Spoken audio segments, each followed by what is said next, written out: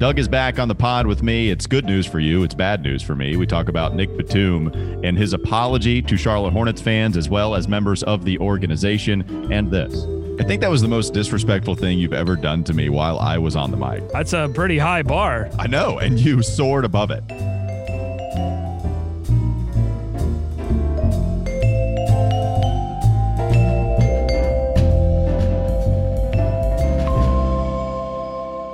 You are Locked On Hornets, part of the Locked On Podcast Network. Your team every day. In a minute, cuz we live.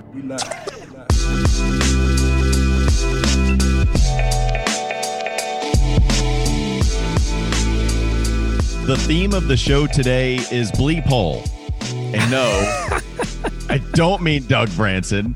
Really? I mean Nick Batum, who bleep hole. That's had strong. An exclusive interview with Scott Fowler and shared his comments along with apologizing to the Charlotte Hornets fans, along with apologizing to the members of the front office and the Charlotte Hornets organization.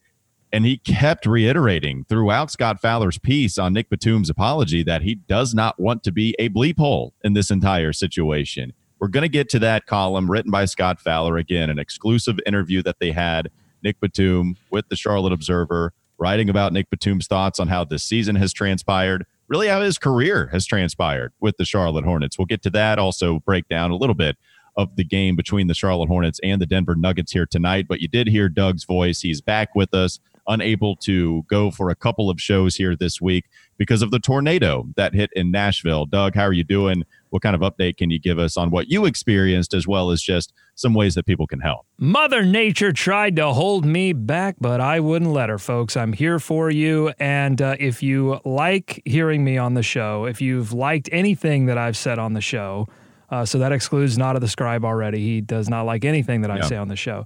But if you've ever gotten any value from anything that I've said on the show, then I would ask that you help the community that I reside in. The tornado that hit Germantown, which is a little north of downtown Nashville, and then hit my neighborhood of East Nashville, and then on down I-40 and knocked out a lot of communities. If you have the capacity to, if you can help, you can text Relief 2020 to 41444, or you can visit cfmt.org and donate, and all of those funds, those are both vetted. These are real things, and they will go to help all the communities that were affected by the tornado. This was no joke, folks. I have now experienced Hugo, the hurricane, not the mascot of the Charlotte Hornets. I was 3 years old. I slept through that one, did not sleep through this tornado. It was scary stuff. You know how many times I've heard that? It's interesting because I guess people closer to my age all have that story of sleeping through Hurricane Hugo. There's so many stories about that, which is interesting to me. Like that's not foreign from anybody. I'll tell you what. Goes to show the age, yeah. Well, I don't know if it's age restricted, because I'll tell you, I think producer Katie may have slept through this one had I not awoken her from her slumber. My watch went off with the alert. So if you haven't set up emergency weather alerts on your watch or your phone or whatever device you have, do that, because that might have saved us. That alert woke me up. I had about 10 minutes. It looked all calm outside. And then all of a sudden, the freight train, they're not kidding about that. Tornadoes sound like freight train. It was right over us. And I was able, because I had some time, I was able to get both my dog and producer Katie and myself to safety. And of course, your dog's name is Hugo. It's Hugo. Yeah, I sort of jinxed myself. Just to come full circle. You can also follow us on Twitter at Walker Mail. The show handle is at Locked On Hornets. And you can follow Doug at Doug Branson LOH. And also, Doug, I was sure to mention a couple of shows that you did put some of those links on your Twitter handle. So again, make sure you go to Doug Branson LOH. I know you have a thread of some of the links that people can click on and donate or help in any capacity that they are able to. Had a Charlotte Observer column from Scott Fowler, as I mentioned at the top of the show here, Doug. Nick Batum apologizes to the fans, and he apologizes to people within the front office of the Charlotte Hornets franchise. And in that interview with Scott Fowler, the comments, he starts off with, this franchise has got a bright future, but I don't think I'll be a part of it. I apologize to the people here because they put so much faith in me, and it didn't go well It didn't work out, but what do I have to do? Because I'm still here. There's a lot of other comments to get to here, Doug. And I mentioned the theme of the show being bleep hole. He says that about himself about 3 or 4 times, how he has such a burning desire not to act that way. He doesn't want to be a jerk. As you see in this column, that's what he says. I don't want to be a bleep hole. Like, he says that at least 3 or 4 times. And it seems to me like it's someone that cares about what people think about him. It seems to be that he does have remorse for the way that he's played. There's a lot of things to unpack here. What are some of the things that you took note of first and foremost when reading this column? Well, first I read this headline, which normally the people who write the columns don't write the headline, so I'm not saying that Scott Fowler wrote this headline, but it is fantastic. Nick Batum would like to apologize. He knows he's an overpaid Hornets cheerleader. Just Boom. like dunking on him right from the very start in this headline. It's amazing. And then the video that's embedded on the Charlotte Observer website is Nick Batum with his eyes closed, is the still on it. So it's just, double dunking here on Nick Batum. Real quickly, we had to put this interview. We had a chance to talk with Scott Fowler this morning, and we had to put that interview out, and we'll often put pictures of the topic that is most prevalent within that interview.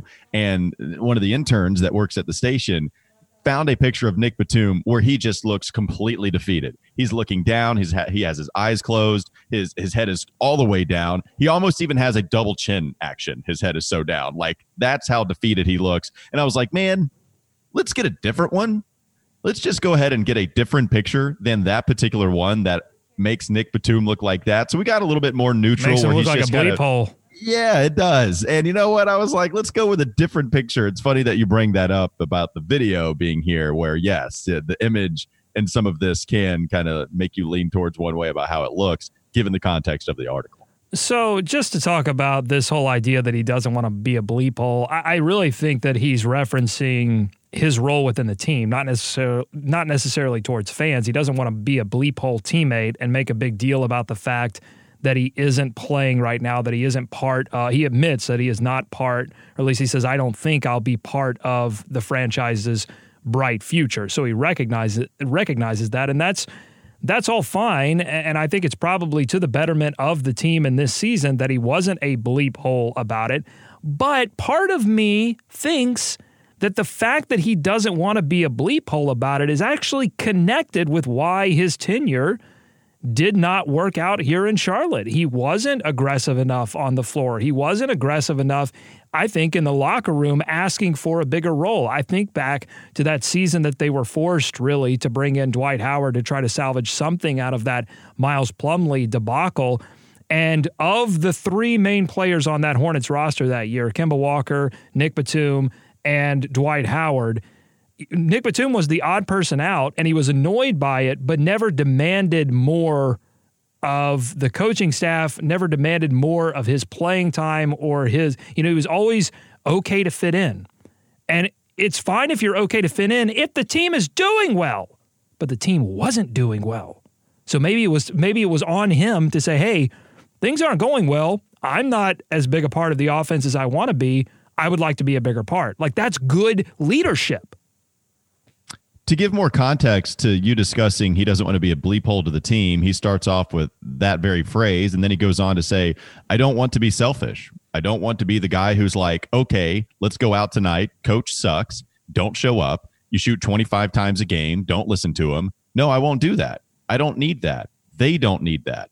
I didn't live up to my expectations the last 2 to 3 years. I understand that, and I know that. See, I kind of like the idea of him doing that though in this season. Like he's essentially the serpent in the garden. Like he's just going around to all the young guys being like, "Hey, let's go out and party." He's like a secret agent for James Borrego. They seem to have, even though this has all gone awry, they seem to see eye to eye on a lot of things. So maybe he is just like the secret agent of the team, and he's like, "Yep, this guy is not ready for primetime. Joe Chealy, he don't want it." Yeah, Joe Chealy go up there and jack 25 shots a game. He just acts as the temptress of James Borrego. It's just like a secret agent to see who is ready to party and not ready to be a part of this franchise's future. That would be a role on the team. It's been interesting to see how everybody has responded to this. It's very easy because of the way that Nick Batum has performed it's been really bad. There's no doubt about that. Nick Batum has not lived up to the level of his contract, as we are talking about with him acknowledging that as well via this column. It's been interesting to see how people kind of react to, well, no bleep, you're not going to be a bleep hole, because there's no reason we should commend you for taking a back seat to the younger guys that are playing here, because it just didn't work out for you the last couple of years. And now it's time for these younger guys to get a lot more run, because you're right. You are not a part of the future. And I feel that's some of the responses that I've seen from people. And I do think there is some truth to that. I think there is some truth. Okay. And this is, look, you're showing some humility here in some regards. And I understand that you don't want to be a jerk about all of this. And so it is nice that you are the world's most expensive cheerleader. It is nice that you have kind of converted your role into someone that is extremely supportive on the bench. And Scott Fowler opens up this column by saying, pay attention to him on the pine. It's true. Like, I remember I went to the game against the Milwaukee Bucks, and Nick Batum, sitting there arguing with the refs. He's the first one off the bench when something exciting happens. Like, I remember taking note of that, watching that Bucks game on Sunday. And I don't want to go, overly, the team needed a scoring leader, not a cheerleader. Sure. I mean, in those years they were fighting for the playoffs. They didn't need a cheerleader, and they don't. And honestly, they don't need a cheerleader now. I mean, that's not that. I'm telling you, these young kids don't. It's fine. It's fine that he's not being a bleep hole, but I don't think that it's a giant benefit to these young players are ready and they're doing what they have to do. And I'll tell you, it's just a sad thing that, at the time that the Hornets made the signing, it was under the max and people celebrated it. And now, after all of these years, the team, fans are going to celebrate when this team is finally able to extricate itself from this massive contract. And speaking of celebration, the season for celebration is around the corner. We've got proms, we've got weddings, we've got events coming up soon. Did you know, Walker, that Queen City Beauty Group, a boutique spa in Charlotte, has an acne clinic? And acne is the scourge of celebration season. Did you know that?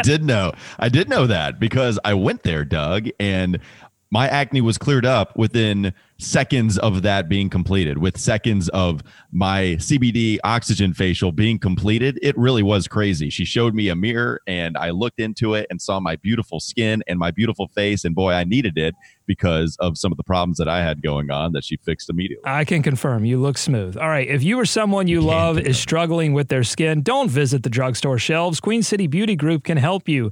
Many acne medications on store shelves are the one-size-fits-all variety. You know those solutions. These products can actually worsen acne because one-size-fits-all skincare, it doesn't actually make sense when you think about it. Have you ever had a new breakout the day after you run out of an acne product? If so, that's the wrong product for your skin. It's not normal. It's called rebound acne. Nichelle at Queen City Beauty Group has years of experience handling all types of acne and restoring healthy skin function. Queen City Beauty Group will help you to clear skin without all the harsh chemicals, steroids, or nasty ingredients that can cause rebound acne. Proper, customized skincare from someone you trust is crucial. So go to queencitybeautygroup.com today. That's queencitybeautygroup.com for the March special, which includes that CBD Oxygen Dome Therapy facial that Walker was talking about, that he was the beneficiary of. A gift certificate for $75 for use on a future visit. A gift from Queen City Beauty Group. It's only $99. It's a $250 value. Go to queencitybeautygroup.com today. Queen City Beauty Group, skincare for all. And in the comments section, make sure you put in Locked On Hornets so they know who sent you. We have more on Nick Batum next on the Locked On Hornets podcast. This is Locked On Hornets. But give me some positives. That would annoy me as a head coach. I'd be like, look, you can't lose to the Bulls by 20 and come away and go, well, let's look for some silver linings. Silver lining, game over. Next game. It's time for more of the Locked On Hornets podcast. I didn't do a very good job of articulating my point, I think, when talking about Nick Batum being the world's most expensive cheerleader, because I do agree with you, Doug. I don't think that they needed a scoring leader. I don't think we should overly praise him for being someone that is allowing these young players to play ahead of him because Nick Batum simply hadn't played well enough. And if you haven't played well enough in the professional leagues, then you have guys that come in and take your job from you, especially with the kind of direction that the Charlotte Hornets team is taking. It's going towards the future. And so I don't think that we should be overly praising him for cheering on his teammates. I do acknowledge, though, that there would be a lot of veterans that would disappear. And this is something Scott Fowler talked about earlier today. Said a lot of veterans in this situation would just disappear, not want to talk about it, not be open, and just want to move on as fast as they could. Nick Batum, being honest, I do like hearing his thoughts on this, and I do think they are genuine. Maybe I'm naive in this, I don't know. But I think most of these comments and the feelings that Nick Batum at least is exuding in this article, I do think that they are genuine from him. Oh, I think so too. I mean, he even says that he regretted the past several years as a whole. Said, I could do a better job, of course, and I regret that. And he did take certain steps to try to figure out how to have a better NBA regular season. You remember when he decided not to play international basketball to try to have a better regular season, to try to be a bigger role player on this team, and that didn't work. And then he went back to playing international basketball. So it isn't as if he just didn't try anything. It's just that he didn't perform as well as fans expected him to. And, you know, I don't think that Hornets fans were looking for Nick Batum to be a star player, but they certainly didn't expect him to be a third or fourth option. You know, they really expected him to be a legitimate second option beside Kemba Walker. And the three-point percentages, the efficiency, the ability to, and this is what always bothered me about Nick Batum. I just didn't feel like he had a great sense of when he needed to step up. When Kemba Walker wasn't having a great night, it felt like sometimes Nick Batum would also not have a great night, and not just and you know, it's one thing to not have a great night when you put up, you know, 12 or 13 shots a game and you feel like you're in it, but to not have a great night and score 4-6 points on 4 or 5 shot attempts, that I think really bothered fans, certainly bothered me at times. Yeah, and so when you look at Nick Batum in Portland, his numbers were good. The season ultimate right fantasy before, basketball guy. The season right before he was traded to the Charlotte Hornets, it was a bad one in Portland. And as I pull up some of the rosters that Portland put out there on the floor, you look at that year in 2013 and 2014, Doug, and Damian Lillard was on that team. He was averaging about 20 points per game. You look at LaMarcus Aldridge on that team. He was the leading scorer at 23.2. You look at Wesley Matthews. He was the third leading scorer at 16.4. Remember when Wesley Matthews was one of the better players in the NBA at that time. Like, Portland had a really nice nucleus, but we know that Nick Batum then would go into a year where there was only one more year left on his deal into 2014, 2015. And when you look at that roster, it's still the same.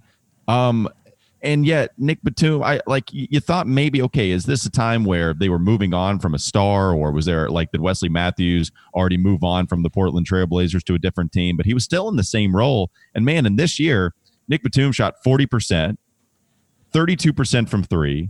His effective field goal percentage was 48%. And man, you look at the years prior to that, this is a guy that was shooting, 45% his rookie year, 51 his second year, 45, 42 once, and then 46 in 2013, 2014. An efficient basketball player, not only just his free throws, which have never waned, but his 3-point percentage was pretty good. His overall percentage was pretty good. He was scoring double digits per game. He was averaging 5 rebounds per game.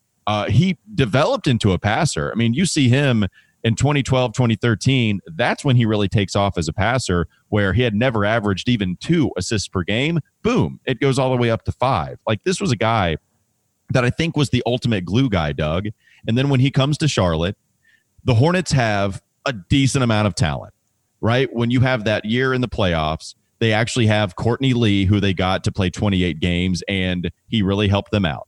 You look at Marvin Williams. Marvin Williams shot 40% from 3 that year and 45 from the field. Jeremy Lin kind of had a rebirth here in Charlotte where he scores double-digit points a game. Al Jefferson wasn't quite awful yet. He was still scoring 12 points a game and being pretty effective. They had enough pieces on that team where they didn't have enough stars to take you anywhere distant, but they had enough pieces where Nick Batum didn't necessarily have to be that second guy all the time. Well, then you lose Jeremy Lin, you lose Courtney Lee, Al Jefferson no longer on the team as a legitimate player that can get you a bucket, and all of a sudden you have to rely on Nick Batum to take a step up even further than what he did in the year they got to the playoffs. And I think we're wrong about what Nick Batum's ceiling could be. Reality is that Nick Batum was always going to be a really good glue guy, but he just couldn't be that second guy on a team that even makes the playoffs, let alone makes a deep run. Yeah, no, he could, and that's the thing. He could not transition and could not recognize the situation. Like, you had to look around at some point and go, okay, we lost Courtney Lee, we lost Jeremy Lin, we lost Al Jefferson, we replaced it would have taken, probably 16 to 20 games to realize this, but then you look around and you go, wait a minute, we replaced all of that talent with Spencer Hawes, Ramon Sessions, Frank Kaminsky, Marco Bellinelli. This isn't going to do it, and I need to step up and play better. And instead, we got 12.7 field goal attempts per game, 40% from the field, 33% from three in 2016-17 in that follow-up year to the playoff year. My question is, you keep going back to kind of a cognitive decision on his part on he needs to play better. My point is, maybe he just couldn't. I mean, Nick Batum, maybe he couldn't play better in that role because it was absolutely a different role. That's my point, is that it's like asking, hey, why didn't Anthony Bennett just play better? Why didn't these guys just play better? Why some of these guys just don't have that ability? Well, I don't think we ever saw the Nick Batum from the playoff season. I don't know that we ever saw that Nick Batum again. And part of it had to do with injuries. He was injured during that playoff series, and then he had the elbow injury and 2 seasons later. And so, how much of this is just bad fortune? The Hornets have not drafted well. I mean, you can go and say, well, there's this factor and that factor and this factor, but you paid the guy a lot of money and you didn't get much in return. That's bottom line. Needed a scoring leader, not a cheerleader. Do you think he needed to apologize?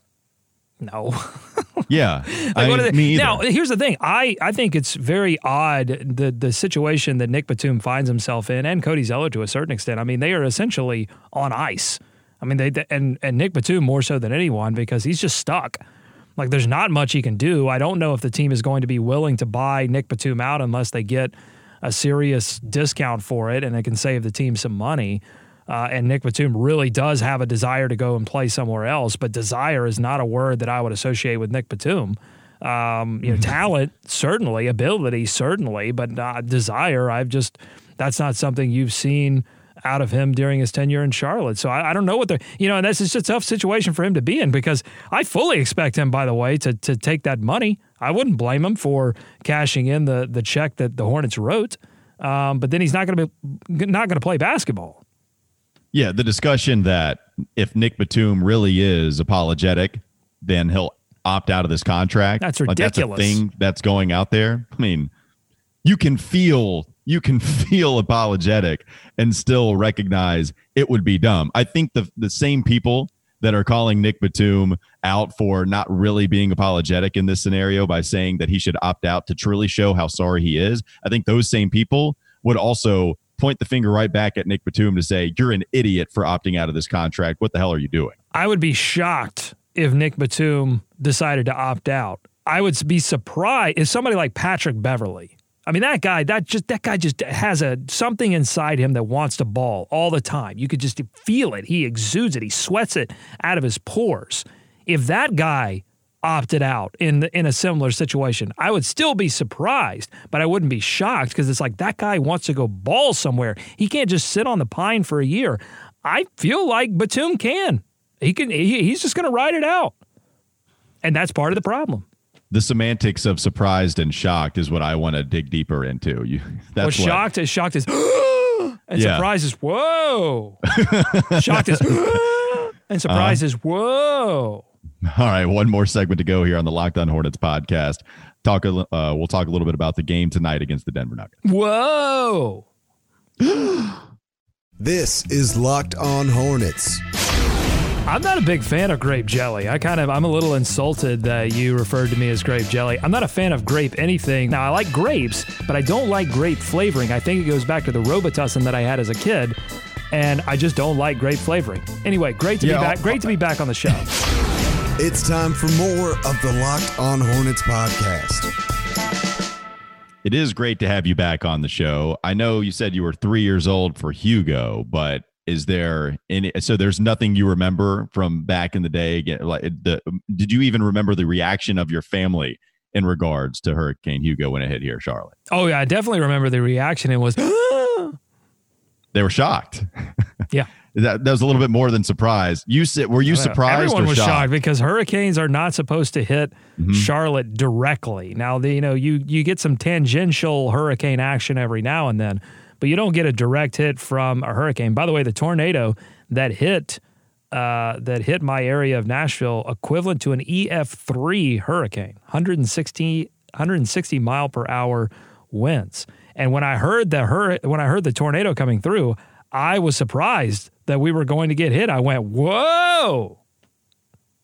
But what happened when it actually did hit? Were you shocked or surprised when you were going through it? Yeah, I would imagine I would be shocked as well. The Hornets play the Denver Nuggets tonight at the Spectrum Center. Tip is set for 7 p.m. Doug, one conversation I've had quite a bit with Molly on the wake-up call that I've seen, and even Tom Haberstroh I mentioned last week, talking on the morning. You mention him every show that I'm on, I feel. Yeah, Habsy. Yeah. Yeah, my boy, Tommy H. Big time Tommy John. I talking with him just in our free time, not even on the radio show. Right. He discussed You're texting him right now. It's weird. Like, can you pay attention to the show, please? Stop texting Tom Haberstroh for 1 second. Doug, hold on 1 second. Hey, Tom. Yeah. No, podcast. Yeah, I'll hit you back. Sure. No, that's great. All right, see you. Whoa. Yeah. So talking with Habsy, he was discussing the mediocre mindset that is still within this Hornets organization, right? Like how it's still, okay, we need that guy. And we've had that conversation. And now I think people are kind of using that where they still don't have this star. Hold on for a second. Mediocre mindset, you need that guy. You can't grow them in a lab. There are extenuating circumstances that you have to figure out in order to get in a position to get that guy. My point being that it's okay to feel good about the direction of this franchise while also realizing that there's still work to be done. That's fine. And I've had that conversation multiple times in the last week or so. The fact that it's like, okay, well, it's still Miles Bridges. It's still just, PJ Washington. I don't know if he can be the number one player on a team that can make a deep contender or that can make a deep run. I don't know if Devontae Graham, okay, all of that is so true. The work is absolutely not done. We could be in for another season next year. But I've had that conversation multiple times with multiple different people that kind of use that angle as why is everybody feeling so good about this team? That's what they're using that angle for. And I just don't get it. We can feel good about the beginning processes and understand that, still a lot to be done before we can say this is a finished product. And how much of that reputation is earned by the Charlotte Hornets franchise by the type of player that they draft? I mean, they draft the Miles Bridges sort of high floor, low ceiling. They draft PJ Washington, who has shocked us all with how high his ceiling can truly be. But at the same time, when he was drafted, everyone was like, snoozer. Oh, yeah. Snooze alert. I mean, waving my hand high up in the air for that. Absolutely. I was one of those. Right. So how much of that is earned? But I think as an organization, you can't let that influence your decisions in the draft. You have to go and draft the best available player. You can't get in this situation. You can't. Yes. Well, that's what I'm saying. So what does it matter what Habsy, big time Timmy Jim John, what does it matter what he thinks? You want the organization to draft the best player available, not to try to hit a home run. And by the way, this is coming from the guy that wants the organization to draft a home run. Don't listen to me either. No, I want them to draft. I was pining for Kevin Porter Jr. And some of these other, like even Michael Porter Jr. That was an interesting discussion a couple of years ago. I'm fully in trust in Kupchak. It's obvious he has a nose for the draft, especially deep drafting, which is good because the Hornets don't seem to find themselves with the top pick very often. So I'm trusting Kup. Doug, the last my Kupchak runneth over. Mm-hmm. Yes. Oh, yeah. I mean, definitely. I'm always trusting a Kupchak. When you look at least one big decision and one mistake that he's made, it's trading Miles Bridges, trading for him and getting rid of Shai Gilgeous-Alexander. But it's not like this devastating thing that's happened to the Charlotte Hornets. to me, that's a bad beat. It's not a bad decision. It's a bad beat because no one was. I don't think anyone was saying, "Whoa, passing on Shea, you're going to regret that." Oh, I think no, it wasn't. That was not the consensus around the draft. It was like, well, either I think both these players are good. You might. No, I don't think anyone was. Bobby Marks came out with an article immediately saying that it was a mistake because Kemba Walker's future was certainly uncertain, and Shai Gilgeous, my sweet baby Bobby. Yeah, sweet baby Bobby had it. And even Habsy, he was saying go after when you're drafting different. around that area, you're trying to figure out which player is going to pop, and it's just impossible to know. Well, and so that leads into what I think is one of the most interesting discussions in how we evaluate general managers. It's when we kill them in revisionist history, right? Like we kill them for things that we were in favor of at that time. Look at Rich Cho with the Nick Batum thing. People wanted Nick Batum to be a part of this team, and there's been so many points as to the Dallas Mavericks absolutely would have signed him to a max deal had the Hornets decided not to extend that contract. And you look at some of these other ones, like even extended to Marvin Williams and Cody Zeller a little bit. That's it. What you're talking about is it. It's not that Rich Cho signed Nick Batum. That wasn't the mistake. The mistake was assuming that Nick Batum was going to be a number 2 player and you could sign a bunch of other mediocre players and put them all together and make a playoff team. That, it was, and we started to feel that at the time. Like once the Zeller and the Marvin Williams signing happened, we were like, wait a minute. We've basically pushed in all of our chips. Like all of each deal by itself is a good deal, but now we've pushed in all our chips, and I don't know that we have a playoff contending team. Well, and in no way am I defending Rich Cho because I think he was bad at evaluating the draft process. In fact, I think he was really bad at it. There was the bump for a long time. He drafted Bismack Biyombo before he drafted Kemba Walker. And so the one thing he hit on, he actually tried to miss on. And so he was a bad process evaluator. There were some bad trades. We can all remember the Miles Plumlee trade. There were some bad trades that he made. But by the way, those moves, yeah. Hornets play the Nuggets tonight.